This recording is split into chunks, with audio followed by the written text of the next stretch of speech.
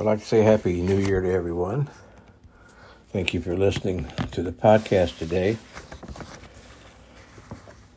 Just Happy New Year to you, and I want to read something to you from Billy Graham. It was written in the Saturday Evening Post in 2008 about the New Year, and it's just as relevant today in our 2023 New Year. He says, "Our Father and our God, as we stand at the beginning of the new year, we confess our need of your presence and your guidance as we face the future. We each have our hopes and expectations for the year that's ahead of us. But you alone know what it holds for us, and only you can give us strength and wisdom that we need to meet its challenges. So help us to humbly put our hands in your hand and trust you and seek your will for our lives during this coming year. In the midst of life's uncertainties and the days ahead, assure us of the certainty of your unchanging love.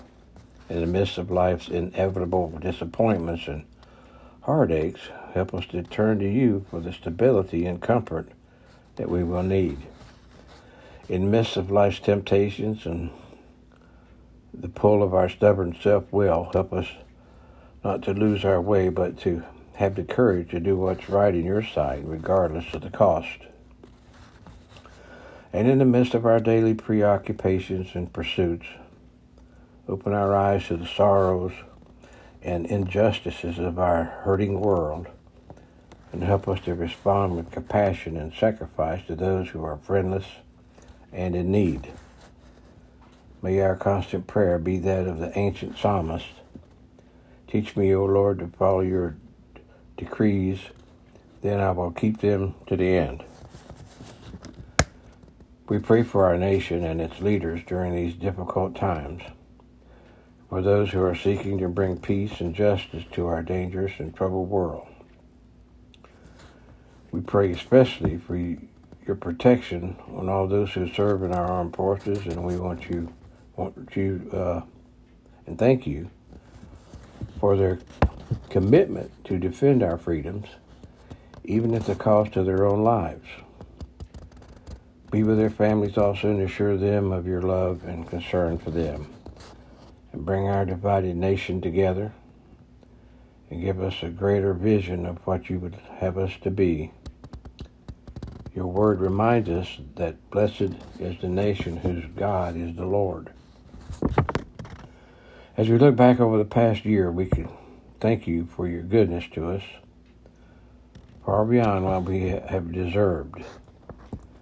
May we never presume your past goodness or forget all your mercies to us, but may they instead lead us to repentance and to a new commitment to make you the foundation center of our lives this year. And so, Father, we thank you for the promise and hope of this new year. We look forward to it with expectancy and faith. This I ask in the name of the Lord and Savior, who by his death and resurrection has given us hope both in this world and the world to come. And I thought that was very appropriate to read that prayer to you on this new year, because it is basically speaking to us today. But I want to speak to you today also about decisions and how to make decisions. Proverbs 3, verse 5 and 6 is their text. So decisions. We're faced with them every day. Some are big and some are small, but they still must be made. Have you ever struggled with making decisions? For instance, what should I fix for dinner? What should I wear today? Where should I invest my money? Where should I go on vacation? Some decisions are big, but others are small. Yet they all can be important. It's amazing to me that how many sources the average person will consult when faced with making a decision. They search through their horoscope or consult trusted friends. Excuse me, many people even ask complete strangers for advice. But let's look at what the Bible says. Proverbs 3, beginning in verse 5, it says this: "Trust in the Lord with all of your heart. Lean not on your own understanding. In all your ways acknowledge him, and he will direct you straight." Do these verses address the issue of decision making? Well, I believe so. You see, God wants us to make wise decisions. He wants us to follow his guidance. In fact, one of the main reasons that the Bible was written was that his children would have words to live by. You see, he wants to give us clear direction in our lives. We need wisdom in this decision making.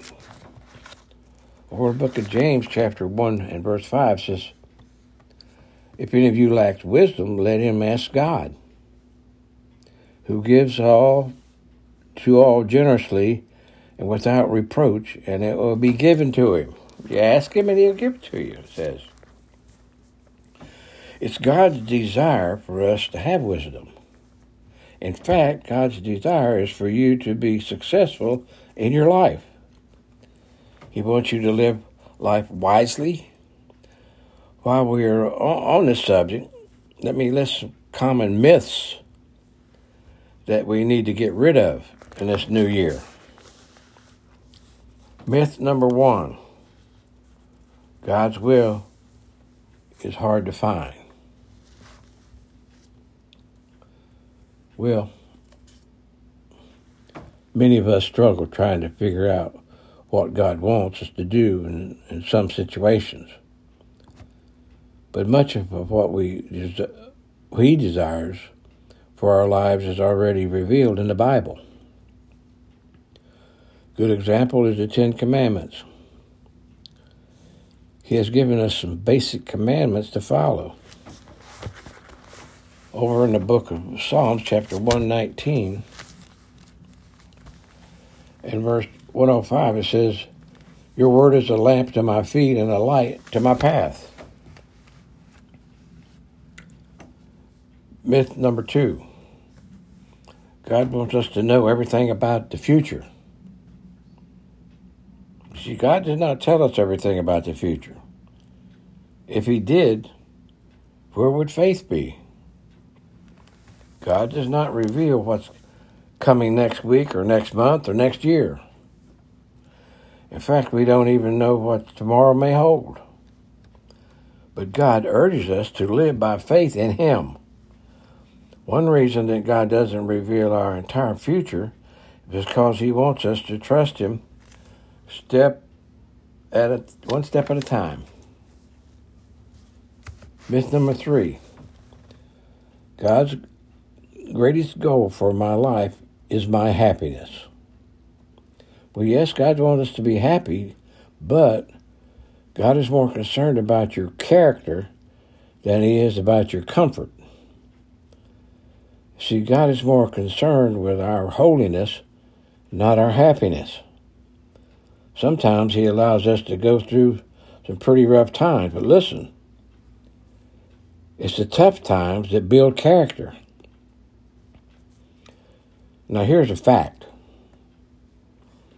God is in the life-changing business. He takes that which is broken and he fixes it. He takes that which is bent and he straightens it out. He takes that which is shattered and puts it back together. That's what he does. So, simply put, trust the Lord with all your heart. Something we may need to do this new year. Do not lean on your own understanding. In all your ways, acknowledge him. And the Bible says that he will direct your paths. God bless you, and thank you for listening, and have a happy new year.